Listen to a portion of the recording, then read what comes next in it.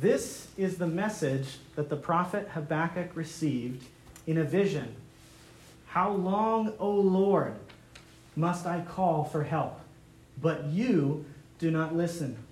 Violence is everywhere. I cry, but you do not come to save. Must I forever see these evil deeds? Why must I watch all this misery? Wherever I look, I see destruction and violence. I am surrounded by people who love to argue and fight. The law has become paralyzed, and there is no justice in the courts. The wicked far outnumber the righteous, so that justice has become perverted. The Lord replied, "Look around at the nations. Look and be amazed, for I am doing something in your own day, something that you wouldn't believe even if someone told you about it. I am raising up the Babylonians, a cruel and violent people. They will march across the world and conquer other lands. They are notorious for their cruelty and do whatever they like. Their horses are swifter than cheetahs and fiercer than wolves at dusk. Their charioteers charge from far away. Like eagles, they swoop down and devour their prey. On they come, all bent on violence. Their hordes advance like a desert wind, sweeping captives ahead of them like sand. They scoff at kings and princes and scorn all their fortresses. They simply pile ramps of earth against their walls and capture them. They sweep past like the wind and are gone. But they are deeply guilty, for their own strength is their God." These are the words of God. So the situation that we find in this particular book, you need a little bit of history, context, if you will, for the book of Habakkuk to kind of understand what Habakkuk is talking about here. So the brief history of the story of Israel is this, is that Israel came through a dude named Abraham, okay? From Abraham, the story of Genesis takes us through his descendants, and then into the book of Exodus, we find that the family of Abraham, which becomes the nation of Israel, they are in Egypt, okay? They go down to Egypt to avoid this famine. That's the story of Joseph, right, where Joseph brings the family of Israel down into Egypt, and they are saved from the famine because of Joseph's high position in Egypt. You guys are all familiar with that story pretty well? Okay. So from there, God raises up Moses, okay? Now Moses is the one who leads the people out of Egypt, right? And brings them into the wilderness, and the people, because they turn away from God, that first generation that Moses leads out of the wilderness, or out of Egypt and into the wilderness, God, because the people turned away from God, God says this first generation is going to die in the wilderness because of their lack of faithfulness to me. Okay, so that first generation did not reach the promised land that God had for the nation of Israel. Now Moses, so he also died outside of the promised land, okay? And then Joshua kind of takes up where he leaves off, and then he actually brings Israel into the promised land, okay? But the story of the nation of Israel, if you read the book of Judges, is like they served the Lord, and then they turned away. God brings judgment, and then they turn back. It's literally this over and over and over again, all throughout the book of Judges, okay? So basically, that's kind of the history of the nation of Israel. It's this kind of this back and forth. We're going to serve the Lord, but then we're going to turn away and worship the gods of the culture, the gods of the other nations around Israel. And eventually, Habakkuk, in his day, the nation of Israel had by and large turned away from God. And we saw that in what we were reading. They had by and large turned away from God, and they were worshiping false gods. There was injustice, there was violence, there was oppression. All these horrible things were happening in the land of Israel, okay? Specifically in the southern kingdom, because that's another thing that happened. Israel was one kingdom, but because of the sin, weakness, and failure of leaders, it split into two kingdoms. And so Habakkuk is specifically, he's looking at the southern kingdom. Now, Habakkuk is writing his prophecy about 10 to 20 years before the Babylonians came in and basically wiped out Judah and brought several of the Jews back to Babylon, okay? So he's looking at what's going on in Judah. He's seeing all of the wickedness, the sin of his own people, and he's crying out to the Lord. He's distraught by the problem of evil. And so I'll give you guys a little bit of a structure of the book of Habakkuk, okay? So the first thing is Habakkuk's first complaint. Then God answers that complaint. Then Habakkuk's second complaint, and then God answers that. And then chapter 3 is Habakkuk's song of praise in response to this previous conversation that he had had with God. So that's pretty much the whole structure of the book of Habakkuk.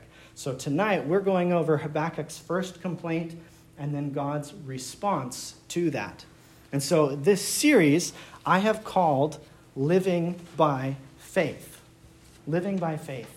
And the reason that I've called it that is because if you look at the end of the book of Habakkuk, God essentially has promised destruction. He's like, yes, I see the wickedness of the people of Israel, and I'm going to bring in the Babylonians to destroy and to punish the wicked and bring several of the Jews captive back to Babylon. Okay? So basically, Habakkuk, he says, Lord, there's evil. And God's like, I know, I'm going to punish the evil. And Habakkuk's, that's not really the answer that he's looking for. So it's kind of a funny conversation between he and God. But this is the main theme for tonight's message. Since the title of this series is Living by Faith, the main theme that we're going to see in this passage is that the life of faith is a life of prayer. The life of faith is a life of prayer. And to give you guys kind of an example, just from my own life, several years back, I was kind of going through a sudden job change where there was some stuff that was going on, and the Lord had made it really clear that I was supposed to leave this job, and that was terrifying to me because it was like this was my dream job. I thought that this was where I was going to be, but the Lord had made it clear that I was actually going to have to leave this job, and so I remember the fear, the anxiety, the overwhelmingness of it all. And so I had a habit of once a week, which I need to get back to this habit, but once a week going off by myself with the Lord and praying, reading my Bible, and journaling about what the Lord was teaching me. And so I did that on this particular instance. I had all these intense circumstances. It was a life-changing time for me and for Lindsay. And I had all of these things that were weighing on me. And so I went off by myself, just me and the Lord, to this spot by a river that was really near where Lindsay was living at the time. And I began to pray, and I began to talk to the Lord about these circumstances that were going on in my life. And the result of that conversation that I had with God is he responded by saying, ultimately, the reason that I was feeling all of these feelings and what was really going on is God said, you don't trust me.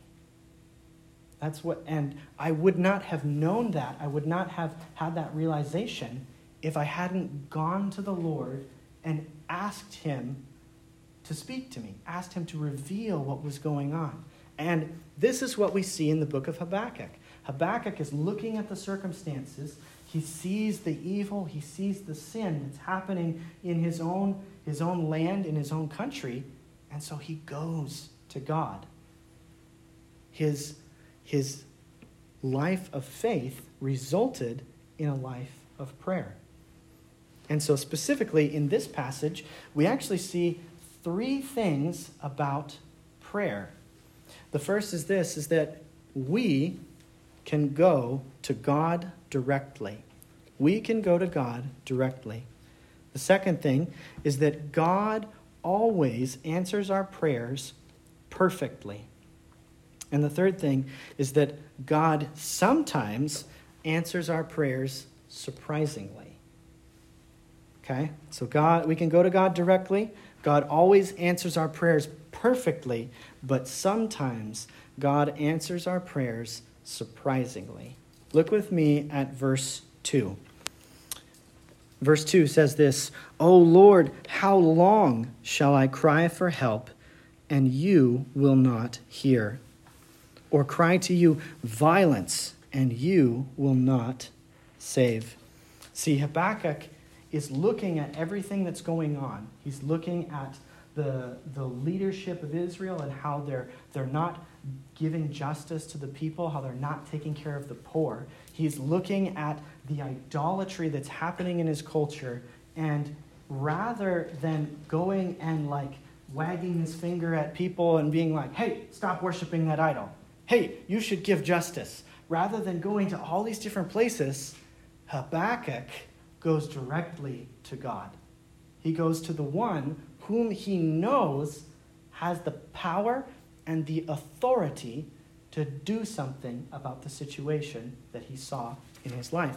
And this is actually the view that the Bible presents to us of God. The Bible presents to us a God who is sovereign over all things. A God who has the ultimate say over every single circumstance that happens in this world. And so because Habakkuk knows that, he goes to God directly. And it's so like us. I know I struggle with this, and I'm sure you guys struggle with this too.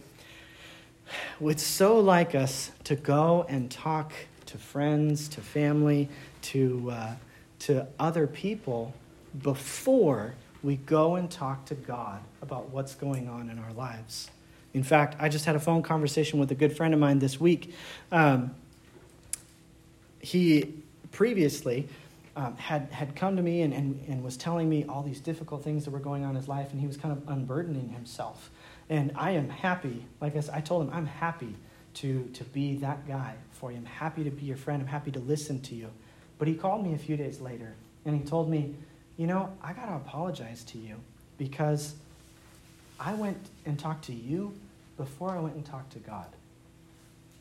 And the Lord had convicted him of choosing to speak with a friend rather than going and speaking with God about the circumstances that were going on in his life. And that is such a temptation for us because people are right here, right? I mean, Joel's right in front of me. If something's going on in my life, I can just go talk to him about it, right? Or if something's going on in Joel's life, he can come talk to me about it, right? But God is the one who's ultimately in control.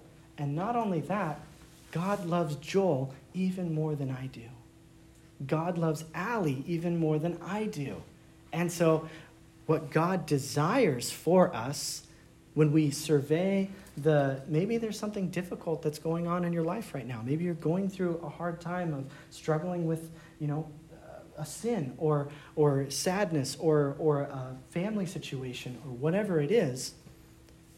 Are you going to God about that thing? Or are you choosing to speak with other people who can't ultimately fix the situation? There's a movie, I don't know how many of you guys have seen this movie, and I'm not recommending it right now, but it's called Saving Private Ryan. Have you guys heard this movie before or seen it? So there's a scene in the movie, it's one of my favorite movies of all time, but there's a scene in the movie where there's some lower-ranking individuals, and they're speaking to the captain, and And they're like, hey, Captain, how come you don't complain to us? Like, how come you don't complain in front of us? And the captain looks at him, he says, complaints go up, not down. Complaints go up, not down. He's like, I don't gripe in front of you. I don't gripe near you. He's like, you gripe to me, and then I gripe to my superiors. And that's a really, really cool illustration of what we should do in our own lives. As we come across doubts or fears or anxieties or the different things that are going on in our lives, we gripe upward. We take those fears and anxieties and worries or even the pains and difficulties of life. We take those to the Father. One, because he loves us, and two, because he can do something about it. And so once again, the question is if there's something going on in your life right now, have you taken it to God? Have you brought it before your Father in heaven, who is absolutely sovereign, and he loves you more than you can possibly imagine? So we go directly to God. But the second thing that we see is that God always answers our prayers perfectly. God always answers our prayers perfectly. Look at verse 5. He says this, look among the nations and see, wonder and be astounded, for I am doing a work in your days that you would not believe if told. This is the interesting thing. So Habakkuk thinks that he's kind of having an original thought. And so he's going to God and he's complaining. He's like, look at all this stuff that's going on. Like, God, why am I talking to you and you're not doing anything about it? And then God responds in verse 5, and he's like, yeah, I know there's stuff going on. In fact, I've already been working on the answer before you even spoke to me.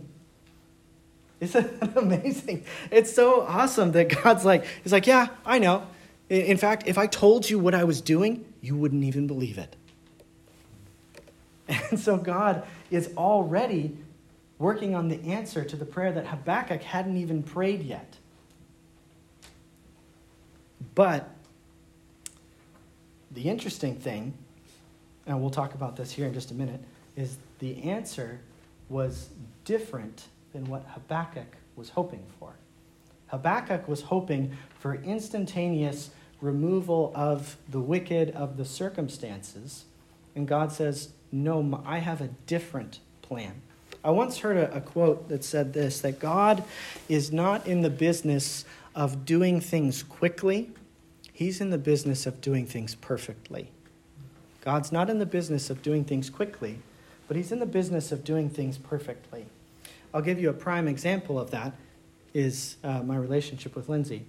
I don't know if you guys know this, but if you guys go to Bible college or to a Christian college, if you graduate and you don't have someone you're married to or like engaged to or like, have that significant other, it's pretty much just assumed that you're going to be single forever, okay? So that's the mentality, okay? Just letting you know, if you go to a Christian college, watch out for that. So Lindsay and I both had a very similar experience. I went to Bible college, came out the other side, single as a Pringle, okay? So I just assumed, all right, well, I guess this is the monk life for me, right? Single forever. But I prayed to the Lord about this. I was like, Lord, I want a wonderful woman who loves you and, who can be that person who stands alongside me as I serve you, right? But, early 20s, well, actually 18, 19 years old, that didn't happen. Early 20s, that didn't happen. Later and later and later. I didn't meet Lindsay until I was 25 or 26. Now, Lindsay had a very similar experience. In fact, Lindsay, we were just in the car the other day, and I asked her, I was like, how old if you had it your way, how old did you want to be when you were married? She's like, I wanted to be married in high school. And I was like, wow. And in fact, it's pretty crazy. So she wrote letters to her future husband with very specific prayers, okay?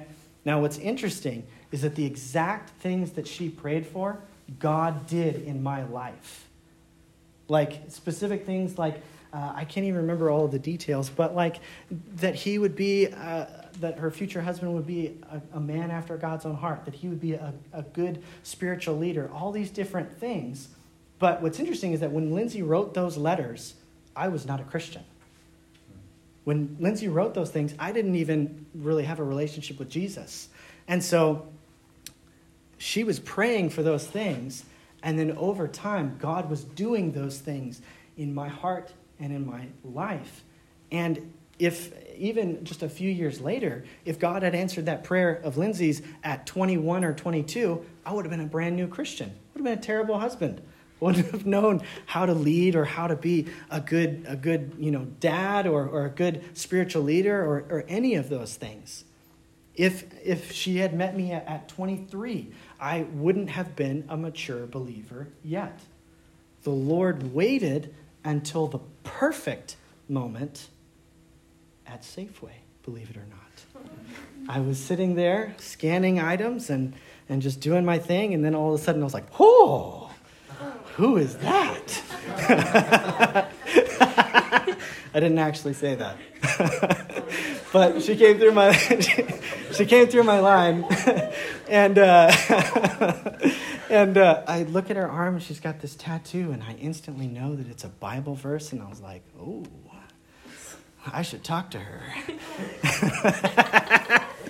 And so, anyway, so I share all of that to illustrate this point is that God answered our prayers perfectly. But he didn't answer them quickly. He answered them at the right time. He answered them at the right time. And so for us, we need to allow God to answer our prayers in his perfect way. Because God is answering our prayers with two things in mind. One, what will be the most beneficial for you as his child? What will make you the most like Jesus? And two, what will bring God the most glory? Those two things are what God has in mind as he is answering and bringing about the prayers, or bringing about the answers to our prayers.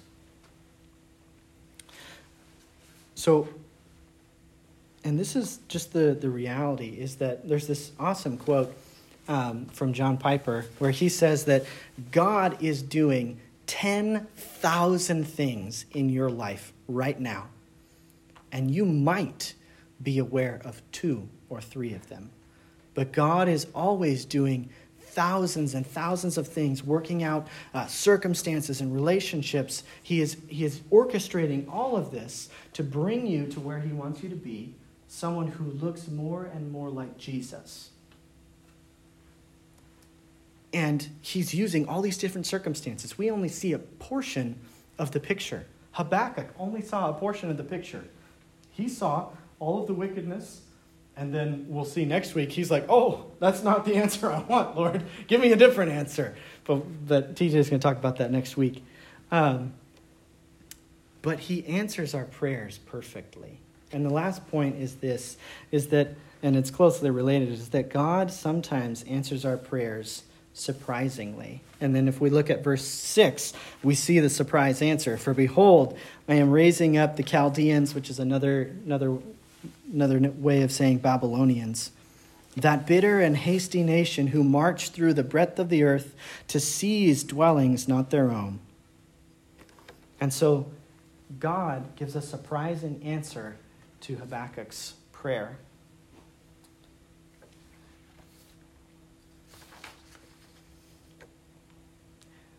And when we see those answers that aren't necessarily what we expect, we need to remember the previous truth, that God always answers our prayers perfectly, even if it doesn't look like what we might expect, because we only see part of the picture. Returning to our previous illustration, when God said "not yet" to Lindsay and I for several years, that was very painful. It was hard because both of us had gotten to a place where we thought that we were going to be single for the rest of our lives. But God had a plan. He had a different plan than ours, but it was a perfect plan. Sometimes God answers our prayers in ways that we don't necessarily expect.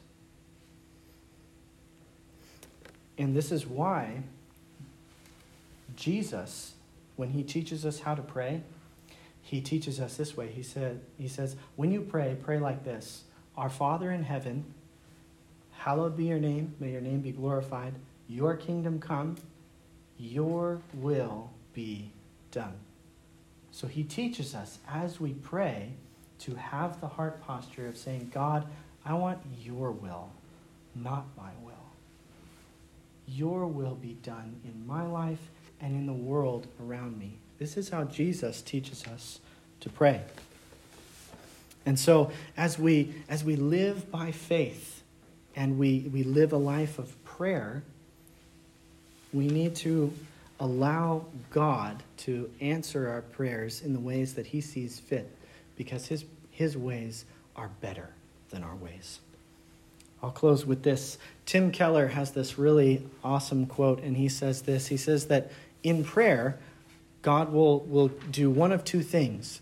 He'll either give you what you ask for, or he'll give you what you would have asked for if you knew everything that he knew. You see, we only see part of the picture. And so we ask in light of the information that we have. But God has all of the information. He sees the whole picture. And so he answers in light of the information that he has, in such a way that it will be of your utmost benefit and for his utmost glory. Let's pray, and then we're going to jump into our groups.